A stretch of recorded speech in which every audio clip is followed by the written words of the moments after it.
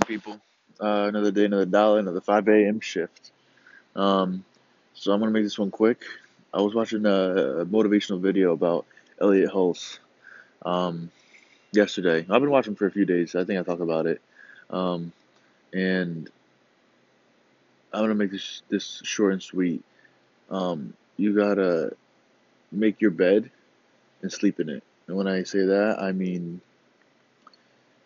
you the decisions and the things that you choose in life, you have to accept, regardless if you accept it or not. Well, you have to accept it. This thing you can't not accept it. Like if you choose something and you make a decision, you have to accept what you do.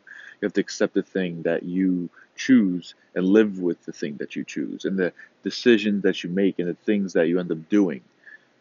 Like decisions that you make, like like if you did make a decision to go somewhere or do something or make a bad, do something wrong, you have to live with that. So you make your bed and you sleep in it.